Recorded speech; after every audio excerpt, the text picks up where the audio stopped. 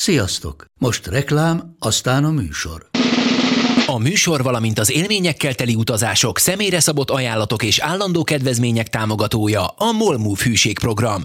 Nyisd meg a MOL Move appot, a profilodba belépve add meg a Totalcar promóciós kódot és tankolj MOL Evo és Evo Plus üzemanyagjainkból 15 forint per liter kedvezménnyel.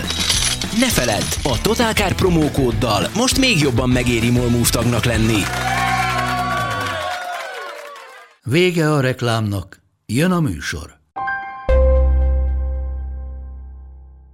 De ketten is barkóbáznak. Ez egyébként, köszönjük. Poén szinte jó? Nem. Az esetben kurva érdekes tudhat lenni. Barkóbázás? Hát jókat kell kitalálni. Hát, ti szoktatok barkóbázni? Legalább 20 éve nem barkóbázunk. Nem, de úgy értem, hogy így a mindennapokban. Hát ez a spontán barkóba, hogy na, mit tudom én, tudod. Bina. Na, melyikünk fingott? Valakinek piros a tenyere. Jaj, itt van az őszletjém, hideg van. Kislányom, érzed, hogy bekakált, tudod, és így, piroska, bekakáltál? Nem. Hatásszünet, Dóri rákérdez, apa bekakilt a pelenkádba? Be. Ügyes. Gyerekek azok zseniálisak. Na jó, akkor bekapcsolom a repülőüzemmódot. És most tudjuk szerintem fejből, hogy ez a 37. égéstér lesz. Tudjuk.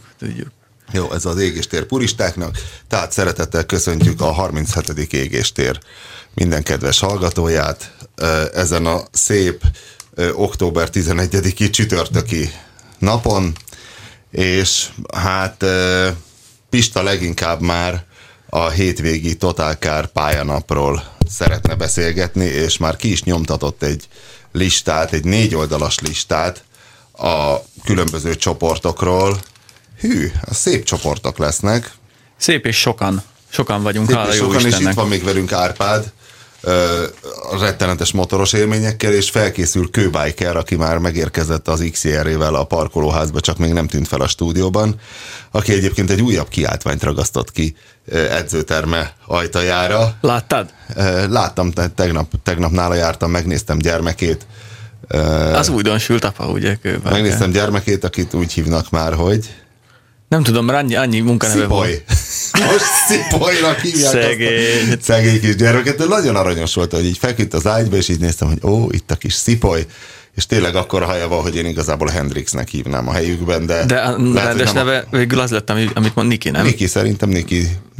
Tehát egy ideig Szivattyúnak hívták, aztán Narancsnak. A Narancsra nem emlékszem, hogy miért, majd Kőbiker elmondja, aztán Szipolynak. Mert sárga volt. Meg akarom várni. Narancs és dugó. Még az én kedvenc témámmal egy kicsit meg akarom várni Kőbikert, mert Kőbiker az ilyen internetes, irritáló tudálékosságnak az egyik leglelkesebb híve. Már úgy értem, hogy ennek az írtásának, tehát az idézőjeles híve. Hiszen a múlt heti golfhetünkkel kapcsolatban ugye a Totalcaron volt egy olyan golfhét, hogy minden nap megjelent egy Volkswagen Golfról szóló cikk, de más cikk is volt, tehát ebben a hibában nem esünk, ezt egyszer már valamikor a Totalcar kezdeti éveinek egyikén már ezt elsütöttük, hogy csináltunk egy tematikus hetet, és rájöttünk, hogy az hülyeség. Ez nem a Toyota 7 volt, amiről beszélsz? Lehet, hogy egy Toyota 7 volt, és rettenetes unalomba fulladt, úgyhogy a múlt héten csak mellékesen volt minden nap egy golfcikk. De igazából azért nem tudott unalomba fulladni a dolog, mert minden nap volt egy csomó más dolog is, és még a vasárnapi illetékes aktuális golfcikket is 30 000-en elolvasták, közben megérkezett Kőbiker, aki remélem, hogy van a telefonodon flight mód. Kikapcsolásmód is megteszik. Akkor egy jó kikapcsolásmód. Már elmeséltem a kis Kőbikert, akinek Szipoly lett a neve, és nagyon illik is rá, olyan kis cukin. Látszott, hogy a kis Szipoly fekszik az ágyban. Több mint 1000 új munkatársat keresünk fejlesztés, szerszámgyártás, minőségbiztosítás és vállalatunk számos további területére. Audi Hungária. A jövő Győrben épül. Igen, Kőbiker nagyon koncentrál. Azt azért tegyük hozzá nagyon gyorsan, hogy ez a golfhét ez nem csak úgy lett, és nem is azért csináltuk, mert ami felmerült a kommentekben, hogy éppen most golf meg Volkswagen bérencek vagyunk. Egyébként azok vagyunk. Mert természetesen mindenféle bérencek vagyunk, abszolút korrupt mocskosak vagyunk. Voltunk már Kia bérencek, Toyota bérencek, mindegy. Az a lényeg, hogy a Golfnak idén születésnapja van, kerek évfordulót ünnepel, maga a típus, és erre egy nagyon szép nemzetközi rendezvényt szerveztek erre a hétvégére Hungaroringre. Mi meg úgy gondoltuk, hogy a golf az mindenképpen, mint kultautó megérdemel annyit, hogy az érdekesebb darabokat kiragadjuk a palettáról. Az ezzel az érdekes. Hát igazából az volt a baj, hogy elolvastam a levél első felét, amit kaptam még az én golf cikkemre, és sajnos töröltem, anélkül, hogy elolvastam volna a második felét, pedig az lett volna az igazi, hogyha előtte forwardolom Kőbájkernek, mert ő ilyen empatikus idegbajt még tudott volna kapni attól a levéltől. Tehát, hogy van egyfajta olyan ilyen ellenszenves, irritáló, kivagyi tudálékoskodás, ami valahogy a Golf 2-eshez kapcsolódik, és én már teljesen el is felejtettem, mert én már vagy 10 éve eladtam a saját 2-es Golf GT-imet, de jött egy levél, miután én ugye elmentem is Kartalon, amiről beszámoltam ugye a múlt heti égéstérben, teszteltem azt a 2-es GT-it, amiről úgy megírtam nagyjából, hogy milyen volt, hogy igazából az még mindig egy jó autó, és még mindig milyen jó bírja, és hogy az erő hogy meg volt benne, és a váltója még mindig rossz, és hát szóval, hogy egy kellemes autó, de írt az ember, hogy lehet ilyen szar cikket írni, és ez nem az, ez az, amit most kinyomtattunk, mert én az enyémet sajnos töröltem, illetve nem sajnos, hát nem akartam magam idegesíteni vele, hogy ilyen kretének is laknak még a világban. Ez a Golf Cabrio cikkünkről szólt, ami szombaton volt, vagy vasárnap? Vasárnap a filmes golf volt. Azt mondja. Kedves Rézmányi Balázs! Szép az a Golf Cabrio, amiről írtátok a cikket, de azért apró dolgok elkerülték a figyelmed. A kocsiban lévő rekáróülés, amit a 29. fotón még ki is emelsz, idézett, ahogy egy gyárból kijött, az inkább a 2-es Golfé, de biztos, hogy nem ezé a Cabrióé volt gyárilag. Az ajtókárpitot is ügyesen átszapta valaki, a teteje meg már a végét járja. A hátsó hangszórót is úgy gányolták bele, pedig van felszereltség, amihez jár.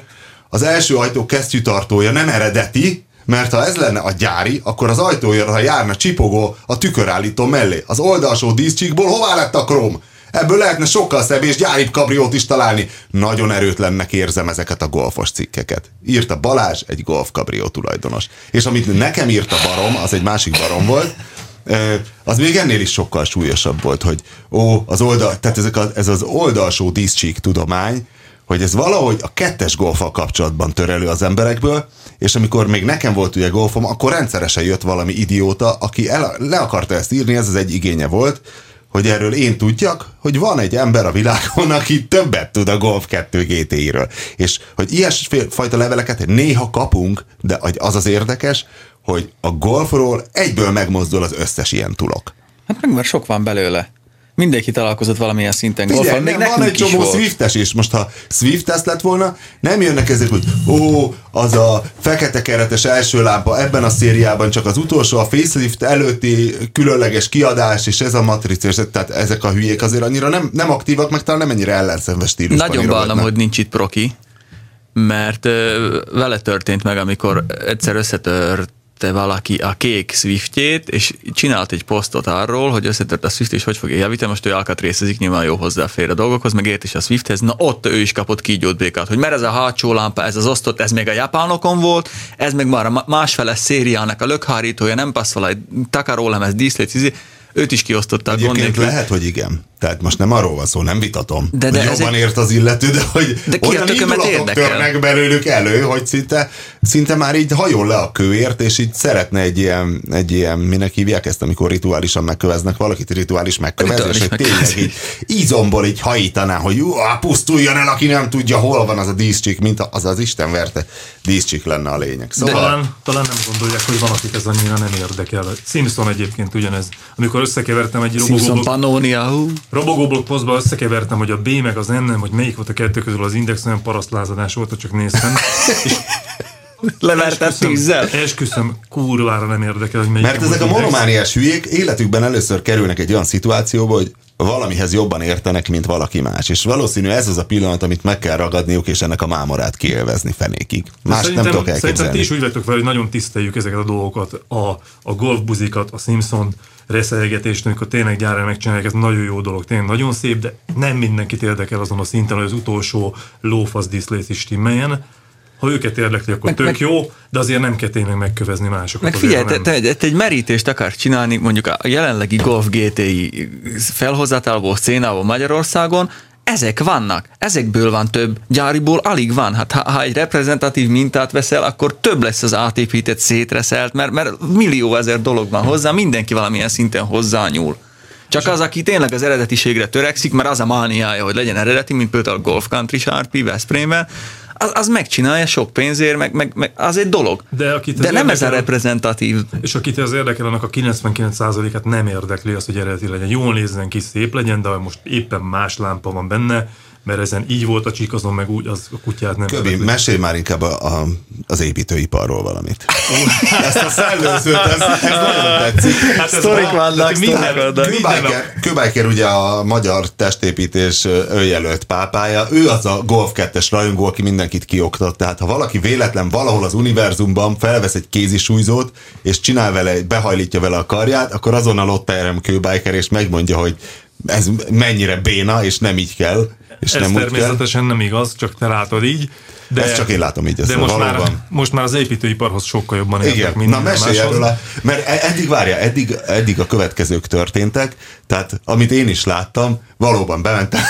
Tehát egyszer már elkészült az edzőterem, Köbinek volt egy üzlettársa, Norbika, Kőbájker ugye úgy társultak, hogy Kőbájker szállítja a helyszínt, meg ott intézi a dolgokat, meg a gépeket, meg a berendezést, meg természetesen a know-how-t, meg a marketinget. Norbika pedig a kivitelezést végzi, és maga Köbi mutatta nekem még a múlt héten, hogy vegyek csak be, és fölkapcsolt az egyik belső szobában egy villanykapcsolót, és a terem túlsó végén elkezdett szólni egy rádió. Egy másik szobában. Ez halál komoly, de ez nem film. A villanykapcsolóval egy stekkert kapcsoltál be? Én nem tudom, hogy csinálták, és az egészben az volt a legjobb, hogy amikor ezt mutatták nekem a melósok, akkor még bevittek a férfi öltözőbe, ahol hunyorogtak a villanykörték, ezt sem tudom, hogy sikerült, és ennek közölték, hogy a betáp le van kötve. Itt nem szabad, hogy legyen áram. Mi van lekötve? A betáp. A betáp. Tehát a kis megszakító elől, a biztosítékok elől a tápkábel le volt kötve. Nem szabadott volna, hogy legyen a helyiségben áram. Tudok egy jó villanszerelőt. Nem tudom. Tudok egy jó villanszerelőt, most viccen kívül, mert adás után megbeszélhetjük. Az egyik trafó eldurrant a neoncsőbe, az leégett, az azt jelenti, hogy nem egy futógép gyulladt ki, vagy egy-két embert rázott. Meg van most ez az új mánia, ez a speed fitness, meg speed body, meg ezek a baromságok, amikor árammal rázatják a barmokat. Ez nekem, a Guantanamo fitness igazából. Igen, nekem nagyon tetszik, van a FIBO, Európa legnagyobb ilyen fitness szakkiállítás, azon évek óta látom ezt, és mindig marhára rögünk, hogy az emberek ilyen szaró pózba, mellénybe beöltözve erőködnek, és akkor most azt hiszik, hogy ettől izmosak lesznek. De nagyon jó a PR-je, mert az összes Fresh Andy, ilyen tévés bulvár magazinokban ott villanyoztatja magát, és állítólag nagyon jó. Van az a pénz, de hát most gondolom... De miért nem működhet? Megmondom, miért nem működhet. Mit csinálnak az izmai? Volt a fitness-elt annak idején a békacombbal? Vagy ki volt az, aki ezt felfedezte, hogyha villanyozod a békacombot, akkor az rugdalózik? Ez tényleg nagyon jó dolog. Tehát, hogy ez tud működni, és ha nagyon sokat villanyozod a békacombot, akkor egyre vastagabb lesz a békacomb. Egy határig működik, mert nem csak elektromos impulzusokon kell gondolkozni, hanem azon, hogy funkcionálisan az izmok bizonyos csontokat közelítenek egymáshoz, emelő funkciójuk van. Hát ezt nem csinálod, az nem edzés. Az, hogy te rázatod árammal az izmot, az nagyon jó akkor, hogyha kórházba fekvő beteg vagy, aki nem tud annyira lesorvat, hogy már nem tudunk mozogni. Igen. Arra tök jó, de hogy ezt edzésnek nevezzük, azért ez vicc. Na de ide figyelj, eleve a szteroidok is arra valók, hogy kórházban fekvő beteg ne essen össze annyira, azt mégis mire használjátok? Hát edzenek ám mellé. Magával a szteroiddal semmire nem mész. Én ismerek egy csomó hülyét, aki kipróbálta, hogy nem csinál semmit, aztán nyomja a cuccot, szerintem ez most lett. Nem mi lesz? De így hízik legalább? Vagy nem, valami? az a fehérje szintézist fokozza, annyi a szteroidok funkció. De nő tőle? Mi látszik rajta bármi? Nincs stimuláció az izomban, akkor nem tud fehérjét beépíteni, nem történik semmi. Ezért kell spórolni. Tehát tényleg semmi nem lesz, ha csak simán szteroidozol? Semmi, nagyon minimális. Hát hozzá kell tenni De és várj, és akkor az ilyen szétkokszolt csávóknak mitől lesz az a ilyen tavarisi konyec tarkójuk? Hát a tavarisi konyec tarkójuk az azért lesz, mert ugye olyan izomtömeget növelnek. És de az nem egy izomtömeg, az a tarkó.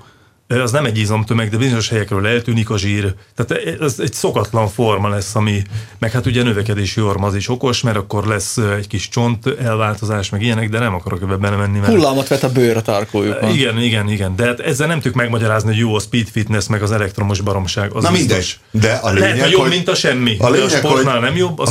Ha valaki elvarázsolt kastélyt akar csináltatni, Kőbájker megadja neki ennek a Norbikának a számát, mert hogy egyfelől volt ez a para jelenség, lehet, hogy egy ilyen ilyen ezoterikus centert lehetne ott kialakítani, vagy Normikával csináltatni, mert, és az ott a legjobb, ez a szellőző. Ez most, tehát ez tényleg beszarás, most a... Szó szerint beszarás. Várjál, most neked akkor vannak ilyen birkózógép, ugye ez a régi Markosnál. De várjál, Pista, ez most nem az, ez sokkal jobb lesz, akkor te ezt még nem olvastad, figyelj. Na, az a tömör lényeg, hogy ugye kell egy szellőző rendszer az edzőteremben, ezt sikerült alul méretezni, és most van egy új szakember, akivel gondolkozunk, hogy hogyan csináljuk meg, de az eredetileg beépített rendszert azt arra akarjuk használni, hogy szellőztessük az öltözőket, mert az kisebb mondjuk büdös van, ahol edzenek az emberek. Oké, de az egy külön rendszer lesz, azt ráépítjük erre, de van egyetlen egy darab cső, ami nem egy hátulra az edzőteremben, és az lenne a funkciója, hogy kiszívja onnan az elhasznált levegőt, és abban van egyetlen egy darab ventilátor, amit azt hittem, hogy nem működik, mert be sincs kötve, bár van az valami drót, de vannak a mostani melósok, akik mondták, hogy ez működik, és mutattak egy kapcsolót, amivel felkapcsolták. És nézem, forog a ventilátor, tök jó. Csak van egy apró konstrukciós hiba. Nem olyan nagy, egy egész apró. Tehát két verziót tudok elképzelni, hogy ennek a csőnek a vége egyrészt egy másik csövön lenne, és akkor mondjuk kintről szívja be a friss levegőt, és azt tolja befelé. Vagy pedig ez kifelé szív, tehát fordított irányba. De nem megy ki a cső, hanem...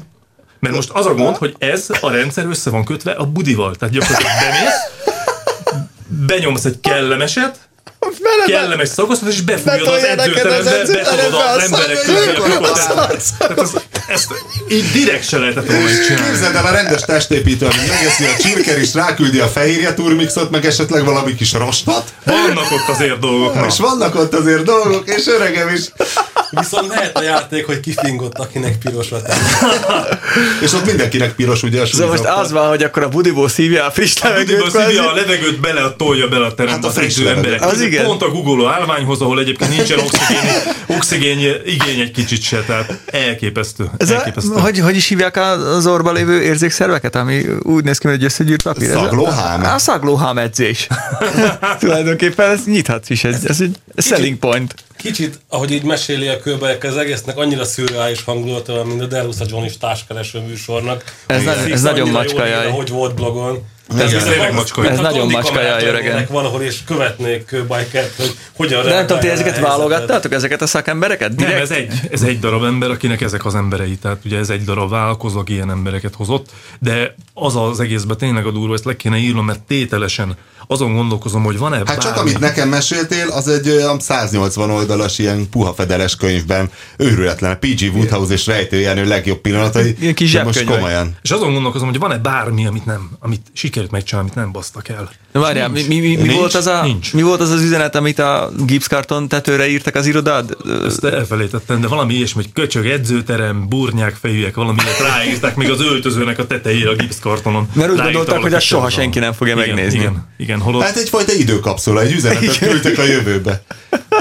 És hát igazából minden, tehát az, hogy még szerencsére észrevettem, hogy a pultot rossz helyre tették, mert nem számolták, hogy ott polc is lesz, rossz helyre tették az egyik falat, mert nem bírnak műszakirajzot olvasni. Majdnem a terem közepébe vitték be a padlót, amivel elmész a öltözőkig. Hát mondom, tök jó, mert de nem az a szép, hát ne a szőrszálhasogatás, hanem az, hogy nem csináltak ezt az úszóágyazású beton, ami kellett volna, igen. Mert ez egy két ilyen lakóépület, 9 emeletes lakóépület közötti térbe épített épület, de az a lényeg, hogy közös a vasbeton alap. Tehát attól 100 méterre lakásokban mindenki hallja, ahogy valaki leteszi a súlyzót. Bang, bang, nem bang. is kell ledobni, csak leteszed, de ezt megoldottam már. Viszont ilyenek voltak apróságok. A mosogatóban, a mosogató lefolyója körbe sziloplasztozták. Hát ezt nem hittem el. Tudod, sziloplaszt így az körbe. Van egy készlet, amit ahogy összerakják. Van egy gumigyűrű. A gumigyűrűkkel persze, ezt most csináltam otthon. Beszilozták. Hát mert nem akarod vele pepecselni. De hát az nem pepecs, hát berakod a gumigyűrűt, mondjuk. Ennyi. Ereszt, ki kell pucolni, jó, be kell rakni, hogy nem fekszik fel. Csak az a baj, hogy ez itt látszik. Tehát az, hogy ott van a sziloplaszt, az látszik. Tehát azt gondolták, hogy azt mondom, hogy ez jó. Vagy én nem tudom. Igazából ez az egész történet ott kezdődött, hogy te július 1-én megnyitod ezt az edzőtermet. Igen. De most is azt írja, hogy októberben nyitnak. Meg lesz most már. De most egy új kiáltványt írtál az ajtóra. De ráadásul közben úgy alakult, hogy a mostani társam ebben a dologban, az Kati Béla, Magyarország egyik legismertebb testépítője, meg erőemelője, meg hát, hogyha egy katolikus liturgiában ő a szoláriumban született Szent Béla. Egyébként, ha ő az, akit láttam ott egyszer, egy Hát nagyon szépen kidolgozott, nagyon barna azt illető. képzeld el, hogy ő erős sportoló volt, a Béla erős sportoló volt, fekvenyomó Vagy én volt. keverem a Johnny Bravo-val? Aki egyszer ott volt? Igen, kevered. Volt egy olyan csávot, amíg olyat nem láttál, a Johnny Bravo ahhoz képest Kapos László. Az igazi Johnny Bravo? Elképesztő. Igen, ő tényleg olyan. Így belőtt frizurát. Napszemüveg, Vanilla Séro. Az nem volt, mert már öreg este volt, de öregem olyan színe volt, ami tényleg a testépítő versenyeken a kis teddy hengerekkel, mintha le lett volna hengerelve, és öregem minden izomcsoport látszott, hogy ott olyan szeparált edzésekkel eltöltött évtizedek vannak. Hát csak így érdemes. A hófehér fogazat, a minden. Ez Tehát, igazi.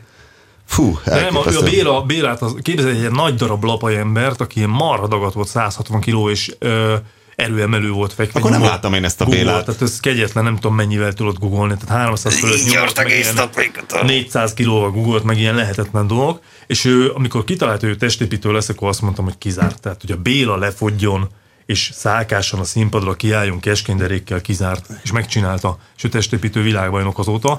Most Jó, is de nagyon ezt megcsinálta a Izé és a hip-hop boysos csávó. Hát más a szint egy kicsit, valljuk be. Miért? Hát a Béla egy kicsit odébb van. Nem Odébb? tudom, hogy ezt igen.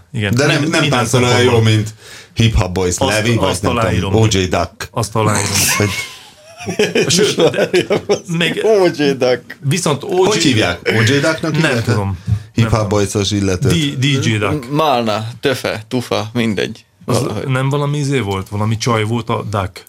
De. Vagy az a Ducky volt? Az a Ducky volt, ő pedig Duck volt. Igen. Na Lehet, mindegy, hogy szóval nem rokonok. bírjuk ezeket követni, viszont a Duck az lehet, hogy nem tud olyan jó fekvenyomni, googolni, mint a Béla, sőt szerintem a kőgolyóba is rosszabb, de ennyit a Béláról. Viszont kalandosan érkeztem ide most. XCR. Motorra Én azt ide. láttam. Ennyit láttunk belőle. Nem azzal akartam jönni, hanem a kék borzalommal, a be akartam az gyerekkáddal. új robogommal villantani. Az új fos. Igen, az új fos, de ez egyébként egy döbbenetes történet, mert egy barátom keres most egy robogót, és valamiért én megnéztem egy hirdetést, amit elraktam bookmarkba, és az már nem volt ott, és akkor kijön a többi hirdetés, és megláttam ezt. De ez nem az Attila, akinek azt a jogot vetted, ami Nem, sose nem. indult be, csak Nem. a hidegindítóval. Na és ezt megláttam, mondom, ezt meg kell venni, hiszen ezt a típust azért ismerem, mert annak idején a világ legrondább robogói posztomhoz gyűjtöttem anyagot, és rögtön ez felmerült, és mondom, ez olyan ronda, hogy ezt meg kell venni. Ja, ez az, ami egy karton cigi arra élet a tiéd körülbelül? Hát 25 000 forint volt, elég drága volt azért, de fogjuk rá. És hát mondom, 3 bevállaljuk. karton cigi. Kipróbáltam, ment minden, és akkor utána leraktam a garázsban. Most Az én garázsomban. De várj, ez úgy kezdődött, hogy nem merted hazavinni. Azért neked is vannak korlátaid. Én nem fogalmaznék ilyen erősen, fogalmazok úgy, hogy ez ilyen meglepetés lesz majd, meg ezen kívül... De nem a kellemes fajtából. Ezt a gyereknek csinálod? Igen. Ez a legjobb a gyereknek. Ez az ideológia. Én is veszek már lassan gokartot a másfél éves fiamnak. Meg egyébként ott áll nálam lent 1, 2, 3, 4, 5, 6 darab motor most a garázsban, úgyhogy gondoltam, ezt Milyen el 6 tudom darab? hozzá. Mi az a 6 darab motor? Hát ott van ennek a gyökérnek a GSR-je, ott van az XR, ott van a TT, ott van a másik robogó. Azt nem adtad el a TT-t? Ott van 2 50-es enduro, nem, a TT Vagy az TV, vagy mi volt a az? TV az egy másik, az eladtad. 125-ös, meg nekem van a TT 350-esem, ami egy nagyon jó motor mellesleg, de azon is majd még reszelgetek télen. Na az a lényeg, hogy leraktam a Winklihez először, és akkor kitaláltam, hogy hát végül is nagy a garázs, elfér ez máshova is, áthozom meg, akkor kipróbálom, megyek vele egyet. Tehát az aksi meghalt, ezt ismerjük, ezt az aksi meghalós történetet, és akkor kivettem a jogból az aksit, Én beraktam felajánlottam neki, hogy feltöltöm, de nem fogadtál. de tudtam, hogy halott, már mondta a srác az eladó, hogy halott, úgyhogy ne erőlködjünk. És akkor fogtam, kivettem az aksit, átvittem, de persze nem volt jó a csillagcsavarhúzó, akkor megint ki az egyik garázsból le az én garázsomba. Mi az, hogy nem volt jó a keresni. csillagcsavarhúzó? Az, amit vittem magammal, az nem volt jó, mert be vannak rohadva a csavarok, az annyi, hogy beraktam az új aksit. Akkor nem a csavarhúzó volt rossz, hanem a csavar. A csavar, ja igen, ezt akartam mondani. Illetve a csavarhoz a csavarhúzó, mindegy. És az a lényeg, hogy beraktam a kulcsot, elfordítom, na mondom most reménykedjünk, hát ha beindul, és akkor pöc azonnal. Tehát ilyet én még nem láttam. Ez egy robogóba. Honda robogó, Ez amúgy? egy 1980-as Honda Flash, és azonnal beindult pöcre. Igaz, hogy nagyon pörög a motor, úgyhogy lehet, hogy ez a motor... Flush. Öblítés? Öblítés. Hát igen. Gyerekkád. Ja, azért, mert gyerekkád a formája, és azért öblítés a Vagy neve. kacsa. Ez jó. Kacsának szokták még nevezni, és akkor kitaláltam, hogy ma ezzel fogok jönni. De nem. Bevillan csak ide hozzátok, hogy ezzel fogok jönni. De és olyan nincs, hogy a kőbiker átjön az Árpád hídon, hogy villancson. Ez olyan, mint amikor ugye ki kellett próbálnom a motorját, és ezért ő fölült az én vínomra, és körülbelül 200 méter elteltével a vínom meghalt. Hát meg amúgy a robogók azok a rohadék jószágok nagyon, úgyhogy annyi volt, hogy ennek az első kereke most lapos volt, egy kicsit kitaláltam, hogy kiviszem a kútra, senkinek nem volt pumpája, neked se volt, mert nem tudom, mi történt Mert vele. egyszer még korábban elkérted. Nem, az biztos, hogy nem én voltam, de biztos, hogy direkt eldugtad, hogy ne tud nekem odaadni a pumpát, és az a lényeg, hogy kimentem a kútra, felfújtam az elsőt, és a hátsót, amikor kitekerem, így leeresztett, és totál defektes. Most a hátsó is nem fér be, de a szelepben nem fér be, ott is hagytam egy szervizbe, és akkor ment, és azonnal XR-re és jöttem ide. A kádat? Igen. Az most ott van a De mit Dunapláza mondott mögött. a szerelő? Hát Ott van egy motorszerviz? Ja, semmi. Nekem ez egy ismerősöm volt, ott van egy szerviz, ott hagytam, Ez mondtam, egy hogy, autószerviz. hát mindegy, ott van egy motorszerelő, mondtam, hogy vegyétek ki a kereket, fújjátok föl, ennyi a sztori, aztán Bevette vásáron. Miért nem a Ide kell gumishoz érnem. vitted, ott egy gumis az utca végén? Azért, mert nem akartam elgyalogolni, ha elmegyek lábon bele, tudod, lapos gumival. Ja, az akkor- igaz, akkor hogy ott teljesen voltál a szétmegy. Dunaplázánál, Hát meg nem? ugye most az még hozzátartozik ez a dologhoz, hogy még említettem nektek régebben, hogy ne az utolsó pillanatban szóljatok, lehetőleg, ha égéstér van, na ez már megint így sikerült. Nem az Természetesen. utolsóban szóltunk, 2 órával Hát kertésre igen, lett az szóltunk. végül is nem az utolsó pillanat. Az a szerencse, Vémag Zsoltihoz kellett volna pont mennem. De Mit nincs otthon. paktálsz te még Vémag Zsoltival? Vémag Zsolti csinál nekem a fix súlyzókat. Lesznek olyan kétkezes rudok, amit nem kell szétszedni, nem kell rá súlyt rakni, hanem ez van egy ilyen szett, Ja. tudom én 10 kilótól 40-ig, és ezt megcsináltuk Tesco-s cuccból, tök jó fog kinézni, nem fog látszani, hogy És egyébként mondanál mondjuk az utóbbi idők 3 legemlékezetesebb kifogását, amit Vémag Zsoltól hallottál bármire? Mert Vémag Zsolt volt a csodálatos kifogások ember, én mindig kapacitáltam is, hogy írja meg az 1000 jó kifogás című könyvét, mert úgy sorjáznak elő belőle a dolgok. most nem tudok ilyet, most az szokott lenni, hogy Megcsípett a darázs, depressziós vagyok. a rendszám leesett az autóról, és el kell mennünk megcsináltatni a rendszámot, és nincs meg az ember, aki a rendszámot csinálja, de délutánra meg lesz. Mintha és akkor nekem is délután sütött gyere. volna el ilyet. De ez még a Thunderészes időben volt. Ja. De azóta nem volt ilyen. Vémag Zsolt lehet, hogy megjavult. Lehet. Vidd vissza hozzá a kugárt. Hú, a kugár, hát a kugárral el kell mondanom. Ja, hát igen, történt. Igen, még nem adtam el, még nem is beszéltünk a kopasszal múlt hét óta, hogy van-e rá bármilyen szintű érdeklődés, parkoltatás, más egyéb. Szombaton elvittem megsétáltatni, ezért 2 hetente egyszer sétáljon. Egyben a szomszéd srác, aki egy hete szívta a véremet, hogy vigyem vele egy kört, akkor őt is magammal vittem, és az történt, hogy a garázsban, ahol egyébként kőbiker szokta telente tartani a számomra ismeretlen robogónyáját és motornyáját, mert hogy ott az egy nagyon meleg garázs, és nem fagy be a fék. Szóval ott állt a kugár, és amikor ott hagytam, akkor így kézzel toltam be az utolsó centiken, hogy rendesen kitöltse a parkolóhelyet, de azért nem menjek neki semminek, és most, hogy beindítottam, ez az érdekessége, hogy ugyan a váltója jó lett, de azért a kulisszával ott még vannak bizonyos problémák. Erre abból következtetek, hogy amikor beindítottam, ugrott egyet hátrafelé, és ott van egy ilyen vaskorlát, és azzal pont megnyomta a hátulját a lökhárító alatt azt a köténylemezt, hogy ötből föl is jött egy ilyen tenyérnyi gitt. Az a már hogy a kötény lemez, nem a lökharítót, azt nehezebb lenne beszerezni. Hát lehet. Megjavítani. De aztán mentünk vele egy nagy kört, ilyen Árpád híd, Lánymányosi híd vissza a másik rakparton, és tehát igazából jól ment meg minden, meg így tapostam, tök jó volt így néha, hogy így elindult, stb. De hát sajnos a kugár pusztulás nélkül nem tud megtenni egy métert se. Képzeld, nekem is jön már egy érdeklődő a Volvo-ra. Eladod a Volvo-t? Meghirdettem körülbelül akkor, amikor te... De ezt a tiéd a szlovák rendszámos. Szlovák rendszámos, én mondtam is a srácnak, hogy figyelj, hát tudod, hogy szlovák rendszámos, el akarom adni, nyilván a magyar rendszámos autót akarok én is most már. Hát mondta, hogy nem zavarja, mond, olyan az ára, hogyha végül is le... Mennyire árulod? Hát 1700 euró hirdettem meg, de szerintem egy 1500-1600 elviheti, hogyha... Igen. Figyelj, eleve elmondom, hogy mi a baja, hogyha ezek után is azt mondja, hogy őt érdekli, akkor tudom, hogy tényleg érdekli, nem az, Mi a baja? hogy egy... Hát egy jobb első lengőkart kell cserélni karosszériának, ilyen karcok, meg horzsolások, meg ilyenek vannak, ilyen városi használatból adódóan. Egyéb komolyabb gondja nincsen, de aki ezek után azt mondja, hogy érdekli őt, az tudod, hogy nem patika autót akar venni. És mit akarsz venni helyette? Hát meglátjuk, meg nem tudom. És miért jó a Van egy magyar olyan. rendszám neked? Muszáj, mert ugye parkolós lesz most már mivel, hogy állandóan ide Ja, igen, települtünk, fizetős lesz a 3. kerületnek az a része, ahol lakunk, és ugye jár a lakáshoz 2 hely, de hát értelemszerűen egyrészt itt élünk. Be kell jelentkezni. Be kell jelentkezni, és kell egy magyar rendszámos autó. Ennyi. Mert a Lancia nem magyar rendszámos? Nem, az sem. Az ugye sem? A feleségem autója. Ja, igaz. Azt is eladjuk majd idővel, nagy szívfájdalommal. Azt próbáltuk, kiszámoltuk a kopasszal, hogy mennyi lenne azt lepapírozni, meg rendszámra tenni, de egyszerűen nem érdemes. Egyszerűen ilyen 200-valahány ezer forint körüli összeg jött ki, annyit meg nem ér az egész. Szomorú dolgok ezek. Sokkal nem vidámabb a hétvégét. Vasárnap lesz ugye a Total Car pályanap a Szlovákia ringen, aminek a paraméterei, hát nyilván nyílt napokról magyarok jobban ismerik a Hungaroringet. A Szlovákia ring az szerintem az aszfaltcsík hosszabb.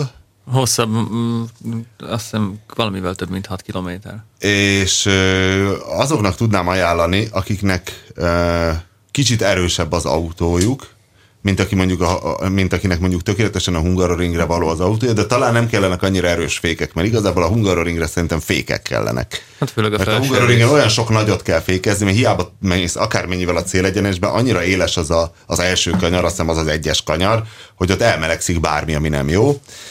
Na most az első csoportban van egy rakás BMW 325 Challenge, M3 1 2. Hát ez a BMW-s csoport. 3, 4. Ez egy BMW Gruppe, de a BMW Gruppében azért van Alfa Romeo 156 Twinspark.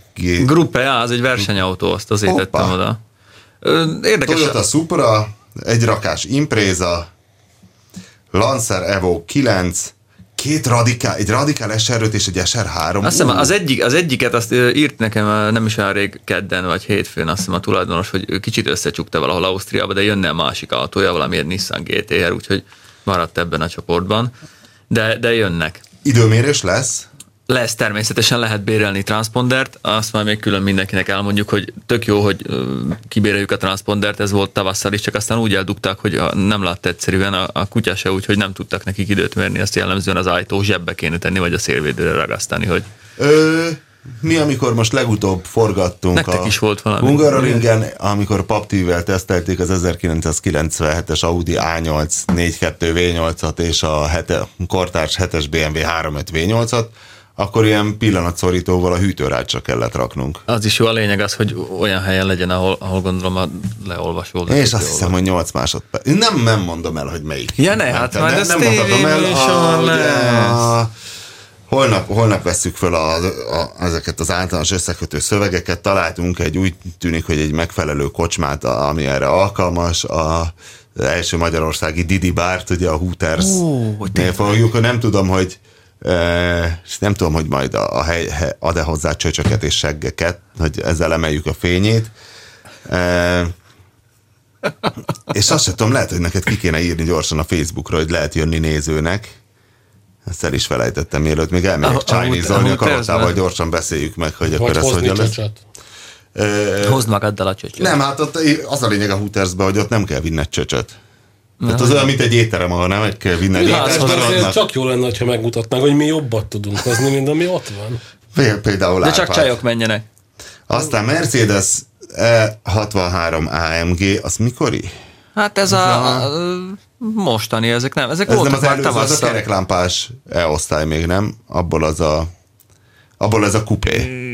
Nem? Hát nem, hát ez az AMG, ez a legerősebb, ez a 6.3-as, azt hiszem, az igen, pont... Vagy pont 6 literes, nem is tudom. V8 biturbo. Igen. Van belőlük bőven. Ugye az első csoport az összegezve inkább a rutinosabb bakat raktuk ide, hogy nekik nem kell ugye hosszú eligazítást tartani, és ha korán érkeznek, akkor 10-kor tudunk kezdeni. Sportfogadás lesz? Nem. Engem azért érdekelne, hogy vajon ki milyen köridőket Figyelj, nyom. azt fogják mérni, ugye élő egyenesbe ki is adják minden monitorra, megkapták a listát, úgyhogy ott, aki már transpondert bérelnek, kint van a neve, az autótípusa. Akkor ez jövő héten ebből lesz egy poszt, hogy köridők autóra lebont, vagy lehessen anyázni, hogy igazából, ha véletlen valamelyik kikap a másiktól, az csak sofőrhiba eredmény. Lesz, hát azért is raktam össze úgy őket, hogy megnézed a 2-es csoportot, ott lényegében az egész Honda Civic klub, meg a Mazda MX-5 klub ott van. RX-7-est és RX-8-as Mazdát, azt miért a 2-es csoportba? Az RX-8 az, hát azért, mert... Jó, az RX-8 az egy puhább RX-7-es ő nem tud jönni. Neki nem értek meg a kerékcsapágyai, úgyhogy ő lemondta. Hát a Civicek... Igazából... RX-7-ből azért vannak durva építések, amik nagyon gonoszul mennek. Az a lényeg, amit a kommentelők is tegnap... Fiat Barchetta? Hát ők meg a fiatosokkal, meg végül is ez is egy nyitott autó, mint az MX-5, kis roadster. A szegénykém az annyira kis ügyetlen. Figyelj, 130 lóerős, az is. Jó, de vezettem én, ott egy kicsit elveszed a gázt a kanyarba, és hús. Hát igazából az van, kavicságyat. hogy nem minden az, aminek látszik, mert így szárazon leírva, hogy Honda Civic 1.6 VTI, most voltak tavasszal olyan szétreszelt, szénéreszelt Civicek, hogy mentek, mint a barom, úgyhogy igazából ez sokat nem mond, szinte nagyon-nagyon sok a tuningolt, meg az egyéb tájmetekes autó ezek között. Golf VR6. Oh. Aztrák, hát a GSI, GTI Golf, annak ugye együtt kell lennie, az egy örök harc, az Opel Astra GSI Golf GTI, ez volt a 2-es csoport. A 3-as csoportban 3-as gruppban pedig az alfás csoport. Az alfások és a Youngtimer versenyautósok. Teszem hozzá nagyon gyorsan, valaki észrevételeztem, hogy mit keres egy Alfa Sud Sprint egy Ferrari 430-assal egy csoportban. És mit keres? Hát az, hogy az Alfa Sud Sprint az egy osztrák hegyi versenyautó, az egy olyan szinten szétreszelt versenygép, mint az állat, az egy iszonyat gyors valami. A Ferrari 430 meg egy utcai autó, hiába egy Ferrari, akkor is körülbelül. És egy Chrysler 300C az mit keres ebben a csoportban? Hát az egy SRT8. Aha. Mindenre van kifogás. Várj, és ez a Lancia Fulvia egy 3S. Az is egy versenyautó. Az egy ilyen veterán. Ezek Youngtimer rally autók, nagyjából egy ilyen is baráti kör jön kompletten. De a Fulvia az már oldtimer, szerintem az már nagyon nem Youngtimer. Versenyautó az is. Jó, szelikák, és akkor a Gruppe 4. A 4 ez pedig a kezdők, illetve az utcai autósok. Skoda Superb V6 voltak tavasszal is. Skoda Superb 2.0 TDI. Igen. Hát igazából... Honda Insight, és ez ráadásul, hogy első Insight, tudod, még a büdös bogár formája, az 1000-es. És ez hova valósítva az ember? Én azt úgy leforgatnék egy Insightot. Ez pesti? Itteni, hát volt is róla cikkünk, emlékszel? Ez az? Azt hiszem ez ő, a emberünk. Hú, ezt én letévéznék. De az igazi tutiság, az kérlek szépen a Kispolszki, a gyári Kispolszki. Őt szerintem meg fogjuk tapsolni minden kör végén. Nem tudom, 25 perc alatt hány kört fog tudni menni, de jó fogja magát érezni. Kató Bence, az szép. Bravo 1.4T. Igen. Ez egy új? Az egy 1.4 turbós Bravo. Swift 1.6 GLX. Szerintem nem akarom elkiabálni. Skoda Fabia 1.4. Hát ezek azért vékonyak a Szlovákia ringre. Vékonyak, de ők fogják a legjobban érezni magukat, hidd el. Igazából egy 1.2-es Fabiával nincs mitől félned. Egy 18 méter széles hosszú pályán, van időd nézelődni. Hányan mehetnek föl egyszerre? Ez egy nagyon fontos kérdés. Ugye az van, hogy 45 autó per csoport. Nyilván itt, ha figyelmesen megnézzük, akkor találunk többet is csoportonként, de számolunk azzal, ahogy már meg is történt, hogy egy páran kiesnek. 45 az, amikor még mindenki jól érzi magát, de még teljesen biztonságos. Úgyhogy 45 nem sok 45. Az? Én is soknak gondoltam, ők biztosítottak arról, hogy ennyien szoktak fölmenni, ha ott nyílt nap van, idáig nem volt vele gond. 4 mentőcsapat áll készenlétben, úgyhogy ha lehet, akkor az 5. autó az ne gyulladjon ki, amikor a 4-et szedik ki a kavicsból. Reméljük, hogy 4 mentőcsapat? 4, abszolút, nagyon-nagyon fel vannak készülve. Szóval tényleg. Ha valaki látja a 4 mentőcsapatot, óvatosabban nyomja eleve a gázt, hogyha látja, hogy... Hát figyelj, kavics van ott mindenütt, elég mély. Hát te tudod, milyen mély. Én tudom, milyen mély. Te már megnézted a Caterhammel. De ki is jöttünk belőle, ez egy könnyű autó, aki lehet belőle jönni, de mással nagyon nem. Jut eszünkbe a hét híre, ugye, hogy feladta a harcot a magyar Caterham forgalmazó, és a Facebook oldalán azt mondta, hogy milyen szörnyűek a körülmények Magyarországon, hogy csak a szörnyű gáncsoskodással találkoztak, mi megállapodtunk benne, hogy valóban Magyarországon elég szörnyű a jogi környezet, ugyanakkor viszont, hát letéveztük már pont veled ezt a Caterhamet, amivel olyan ügyesen be is estél a Szlovákia ringen a kavicságyba, hogy ugyanakkor nem tudjuk elképzelni, hogy ki az, aki 10 millió forintért megvesz egy Focus motoros autót, amivel tök jó pályázni, de igazából egy lefosztott MX-5-össel sokkal jobb, és az megvan. Soha nem felejtem. Azzal visszajönni, akkor szakadó hóba, nyári gumival, sperdifivel, fűtés nélkül Pestre, éjszaka. Pistának ez nagy kalandja volt. Én fostam. Nem csodálom. Nagyon fostam. Még egy MX-5-ösbe is rossz volt, azt hiszem én azzal. Azzal jöttél, igen. Borzasztóan rossz volt. Nem, egyszerűen nem, az kitkárként kell megvenni, rendszám nélkül használni pályánapon Magyarországon, ezt 10 millió forintért nem lehet eladni pont. Árpád, mesélj valami jó kis motorosat, mert nincs itt Dániel, aki éppen egy nagyon érdekes cikket ír arról a tűzoltósági, hát nem tudom, hogy nevezhetjük-e tűzoltósági melléfogásnak, láthatták a magyar interneten, az Indexen is a videót, amiben Budapesten a Lehel tér mellett az Alig utcában, ahol egyébként kilométerórákat javítanak. Ott van a híres Alig utcai kilométeróra javító, kigyulladt egy autó, most már azt is tudjuk, hogy valószínű autólopásos zárlat következtében. Tényleg fel akarták törni a kocsit? Igen, fel akarták törni a kocsit, és valószínű úgy keletkezett a zárlat, kigyulladt az autó, a szél, ahogy állt az autó, jobbra fújta a lángokat, ez szépen látszik a videón is, aztán valahogy elkezdett folyni a gázolaj az autóból, az viszont ahogy lejt az Alig Gázolaj utca, volt, nem benzin? A gázolaj volt. Az viszont balra folyt, és így szépen 5 autó égett ki végül csak. Sok. Igen. Na és akkor ezt a nagyszerű épületes témát coverolja Dániel, és ezért nincs itt, úgyhogy most ezen a napon Árpáddal beszélgetünk motorokról. Nem lehet, hogy ebben is a tech volt, hogy ilyen látványos lett ez a tűzoltás? Lehet. Nem, úgy érdekes dolgokra jött rá, Dani, meg nagyon, tényleg a tűzoltók nagyon nyitottak és normálisan kommunikálnak. Ez Dani tegnap külön megjegyezte, hogy azért ezeknek olyan szóvivőjük van, aki érti, mit mond, úgy gondolja, amit mond, és meg tudja magyarázni azt, amit mond. És kidumálták ezt a... Megbeszélték, nagyon érdekes lesz a cikk. Hogy direkt nem impulzusoltás történt? Hogy miért nem, meg hogyan csinálták, meg tényleg jó fejek, szóval tényleg a tűzoltók jó fejek, de hallgassuk meg Árpádot. Azt a horror sztorit akarod elmondani, amit én nem szívesen hallok? Az szarvasosat? Mondjuk tanulságosnak tanulságos. Jó, nem motor. Én meg akartam is Árpádtól kérdezni valamit. Hát akkor tessék. Majd megkérdezem nyilvánosan. Láttál már hajszál repett féktárcsát? Igen, láttam. Mert az érdekes, hogy volt nálam egy Honda Spada 250-es, ami egy ilyen iszonyat V2-es. Engem érdekelnek ez a 80-as... Honda Spada? Spada. Az mi a tököm, Árpád, te tudod mi ez? Japán belpiacos, aránylag jól pörgő 250-es. NTV 250-es. Naked vagy mi? Igen, engem érdekelnek ezek a 80-as, 90-es évekbeli motorok, és most a V2 irányba vagyok így ráizgulva, és ebből van a 650-es, van az amerikai 650-es Hawk, meg van a 400-as Bros, és Hawk. akkor a Hawk, igen. Honda nagyon, Hawk. igen, az egy nagyon-nagyon frankó motor. Hawk. Honda sógjon. És van a kis 250-es Spada, és akkor az egyik sráccal tök más miatt találkoztunk. Szeretnél egy 250-es V2-es Nakedet? Nem, 650-est, azzal kiegyeznék, de a 250-est ki kellett próbálnom, és ott volt az a jelenség, hogy a féktárcsa furatai között ilyen hajszárepedések Na, ezt voltak. tudod, miért van? Sejtem, hogy miért van. Mert hidegen fúrják meg a féktárcsát. Ez nekem a Proki mesélte annak idején, hogy ez egy beszállítói probléma is volt, hogy ugye az ATE Brembo tárcsákat, azok nagy részét Magyarországon gyártják, és úgy csinálják meg rajta a furatokat, hogy a tárcsa már abszolút ki van. Ezeket a könnyítő furatokat? Igen, és pont ezért ilyen, ha megnézed mikroszkóp alatt, vagy szabad szemmel is ilyen finom hajszárepedések jelennek meg rajtuk. A vason? Igen, a tárcsa a felületén, mert hidegen. Az repedezik a hőtől. A vas. A jelenség az, hanem az ahogy a késpenge is, ha túl merev, ha például túl van edzve egy késpenge, az is repedni tud. Tehát például az ipari körkések... Az nem törékeny lesz?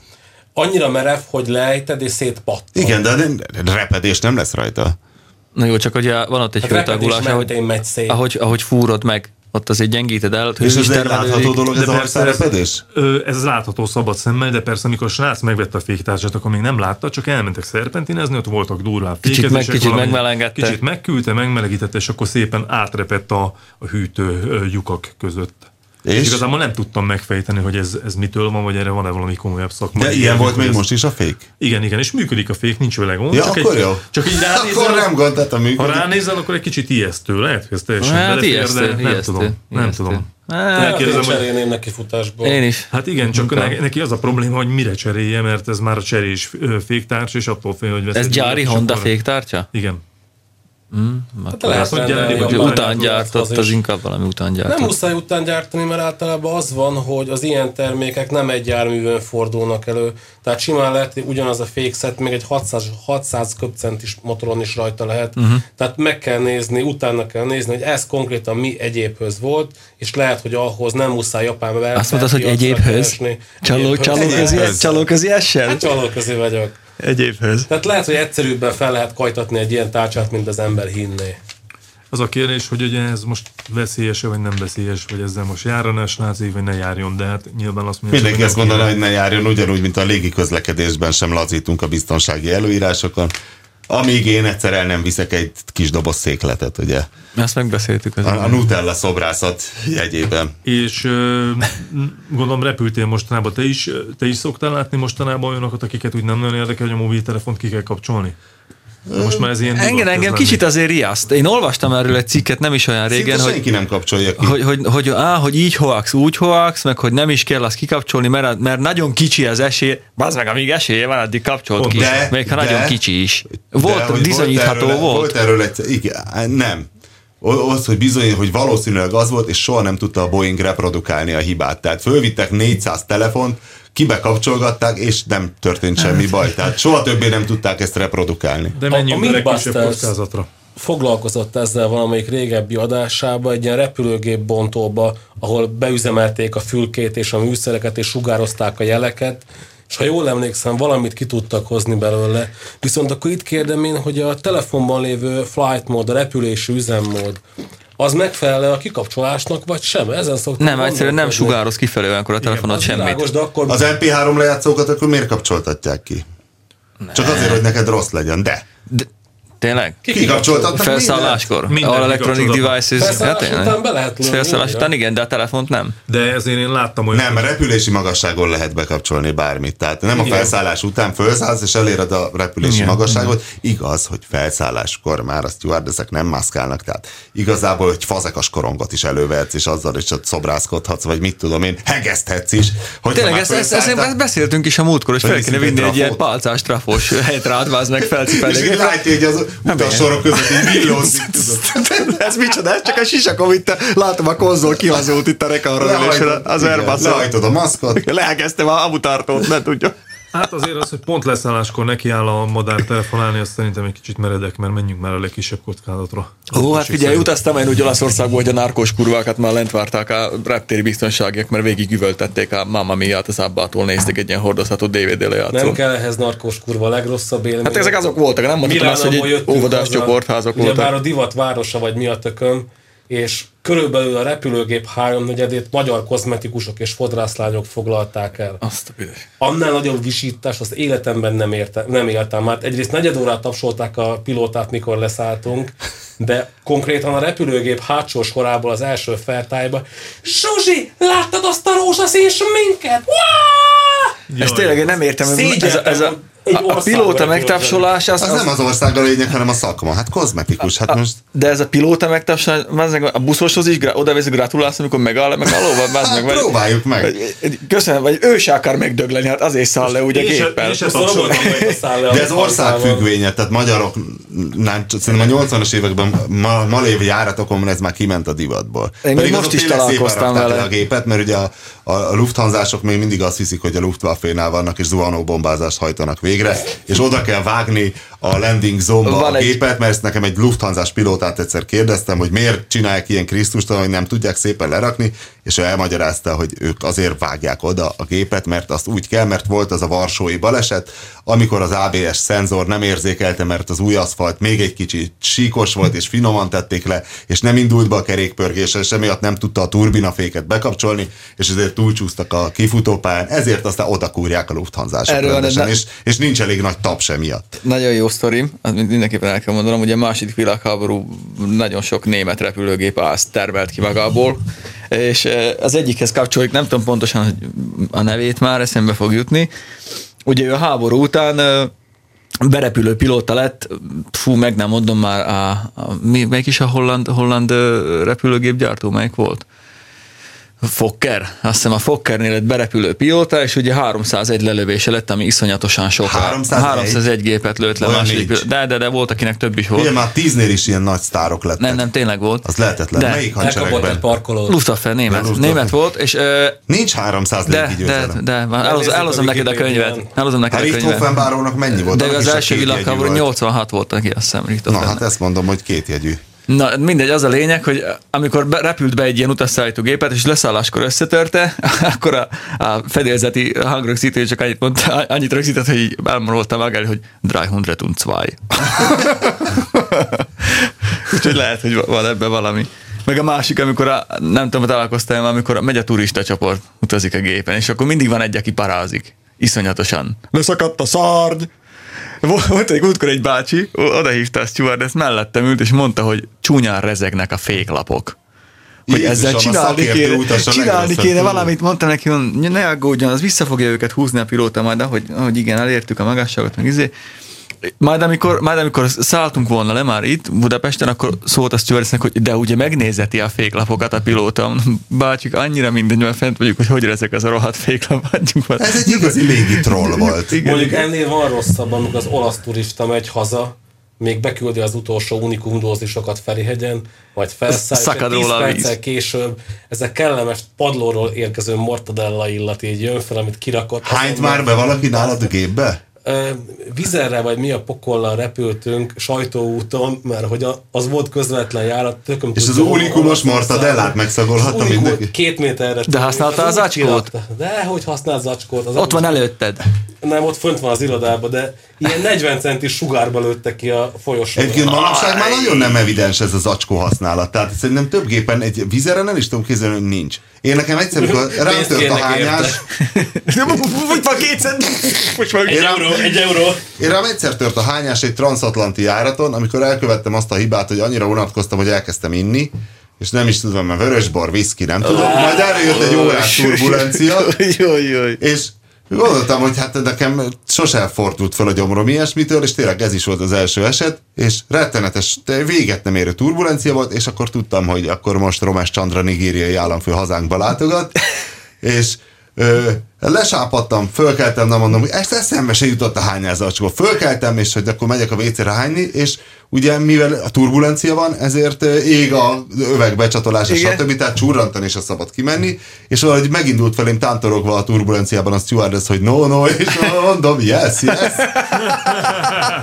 És ásítottál egy színeset ott a folyosón? Nem, félretoltam, berohantam a WC-be, és túlzajongtam a turbulenciát. És túlzajongtam a turbulenciát, és megkönnyebbültem, és azóta sem fogyasztottam, azt hiszem, repülőgépen alkoholt. Én se soha, eszembe se jutna. Mert ugye meg is mondják, hogy én azt szeretem, amikor egy ilyen jobban felszerelt út van, tehát mondjuk véletlenül az ember business classra kap jegyet, és akkor elolvasod a fedélzeti újságot, amiben mindig van egy olyan, hogy mit csinálj egy hosszú úton.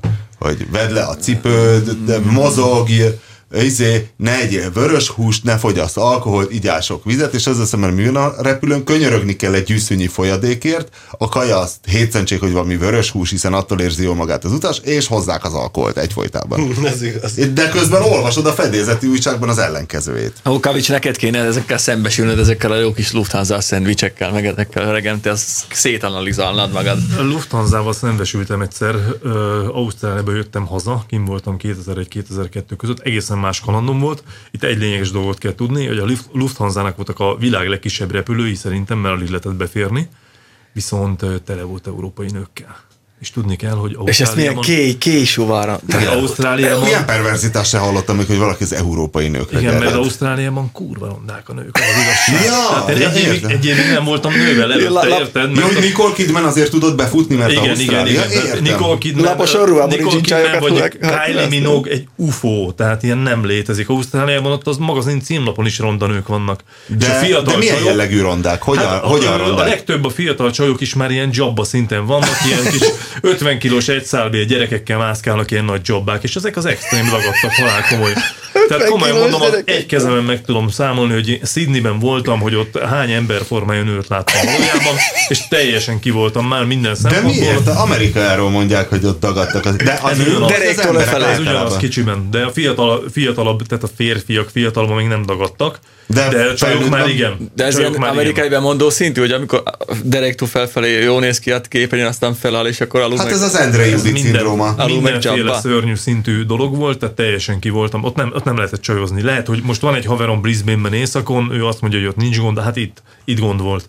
És hát teljesen egy mellékszálként csak szabad ne feled közbevetném, hogy Norvégiában tapasztaltam én hasonlót, tehát Skandináviában az volt, hogy a finn lányok azok inkább aranyosak, de aranyosak, a svéd lányok azok inkább szépek, és a norvégoknál van ugyanez, hogy van egy életkor, mit tudom én, 18, mondjuk, amikor a libanoni lányok pont leszedetik a bajuszt és bombanővé válnak, akkor a norvég csajok hirtelen azok is eldzsabbásodnak, a férfiak nem, azok tök jól néznek ki, tehát a norvég férfiak azok ilyen 2 méteres... Szikár. Ilyen nem szikárak, azok ilyen benga kellemes favágók, tehát ilyen férfi ember formájúak, a nők meg borzalmasak, és Izlandon megint csak nem, Izlandon mindenki normálisan néz ki, tehát Izlandon Björk az egy átlagos jelenség, tehát az izlandi nők azok tök szépek, ilyen, vannak ilyen eszkimósabbak, meg ilyen normál, ilyen skandináv módon csinosak, de a norvég, én nem tudom miért van ez, hogy a norvég nők... Szeretnek mulatni az izlandi csajok, az eszmélet. Hát más, mit tudnak csinálni egy szigeten? Izlandi csajok a Lárpád, coming out-tól. A főiskola sarkán volt a B-épülettel szembe a söröző. Hol van Egerbe a strand, aki ismeri, tudja, hol a B-épület. és ott ültünk délután, megállt egy autóbusz, és egy autóbusznyi Björk berontott, és fejenként rendeltek egy üveg Unikumot. Ez jó buli. És azt nagyjából extra lehúzták, és akkor gyorsan mi neki... Rendeltek az izlandi lányok egy-egy üveg Unikumot 20 óra. Aztán kértek valami alkoholt. És akkor gyorsan nekiálltunk ismerkedni, és életünk lehetőségét éreztük, és mire eljutottam oda, hogy bármi történjen is, addigra vagy annyira berúgtak, hogy mozgásképtelenek lettek, vagy már annyira részek voltak, hogy már nem akartak pasizni, vagy te de ennél nem vittem volna, a szobánkban már volt lent és foglalt volt. De ez nem az a sztori, amiknek a végén a Népszabadságra fosta, azt neki dobtad a szúnyoghálónak. Az nem én voltam. Hát adásban sose az volt, akit kérdezel. Na igen, és akkor ültél a Lufthansa járaton, amin az volt a full extra, hogy európai nők voltak rajta. Igen, és volt mellettem egy csaj, én azt hiszem, hogy német volt, ilyen dekoltás, csöcsök, és akkor elkezdett ott nyújtózkodni, hát azt hittem szörnyet halok. 2 év számüzetés után. Egy év volt. De tényleg repülőgépen ér ki menni rá és szólni? Mi a tapasztalatod? Hát ezen sose gondolkoztam még. Ja, csak úgy gondolkodás nélkül kifutottál. Nem, kibírtam, arra gondoltam, hogy majd visszajövök, és akkor minden akkor vagy szárba, amikor elfogy a papír. Normális kerékvágásba fog kerülni, és nem került a normális kerékvágásba semmi.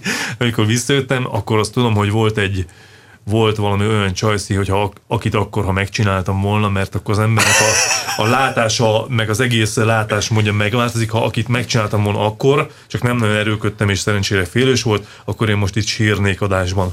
Itt tesszük rá a 18-as karikát szerintem erre az adásra. Tényleg annyira gázott a helyzet, hogy egészen megváltozik az ízlésed, és amikor visszajössz Magyarországra, hogy így forgatod a fejed, hogy itt mindenki milyen jól néz ki. Ugye, szóval minden nézőpont kérdése. Aztán utána persze megszokja az ember, de én nem irigylem szegény srácokat, akik kim vannak. Ott volt egy ismerősöm, Shahidnak hívták, hát az is egy ilyen nagyon vékony, magas gyerek volt, 42 kilós, volt neki egy frankó csapbája tényleg. A más házi csapba! Volt egy házi csapbája. Nagyon vizuális típus, hogy így elkezdem, hogy látszol, hurcolják ott hát egy nyálat húzó dzsabbákat. Képzeld el, amikor eszi a jó kis szalonnákat a dzsabba, és egyébként volt kint Ausztráliában magyar kolbász volt Ausztráliában. De a szalonna önmagában... Hát, hogy ott voltál, persze, hogy volt magyar kolbász. Nem volt Árpádban semmi motortéma nem lesz tényleg. Igen, mert ugye motorozni jó. Elkezdtél egy motortémát. Semmi ízét, semmi érdekes semmi horror. Dani mindig olyan érdekes dolgokat most múltkor például elmondta, hogy jönnek a vízhűtéses boxer BMW-k. Jó, de a Dani magához ragadja a szót. Hát te meg magadnál tartod, nem engedett ki a karmaidból. Muszáj, mert különben elkezdek az ausztrál motorokról mesélni. Mesélj az ausztrál csopperes motorok. Nekem volt Ausztráliában motorom, egy NX650 dominátor. Lassan végeznünk kell. Azt hittem, hogy lesz egy olyan, mint a... Végeznünk kell, valami éhező politikus jön megint. De volt ausztrál motor, a Hanvik Helem.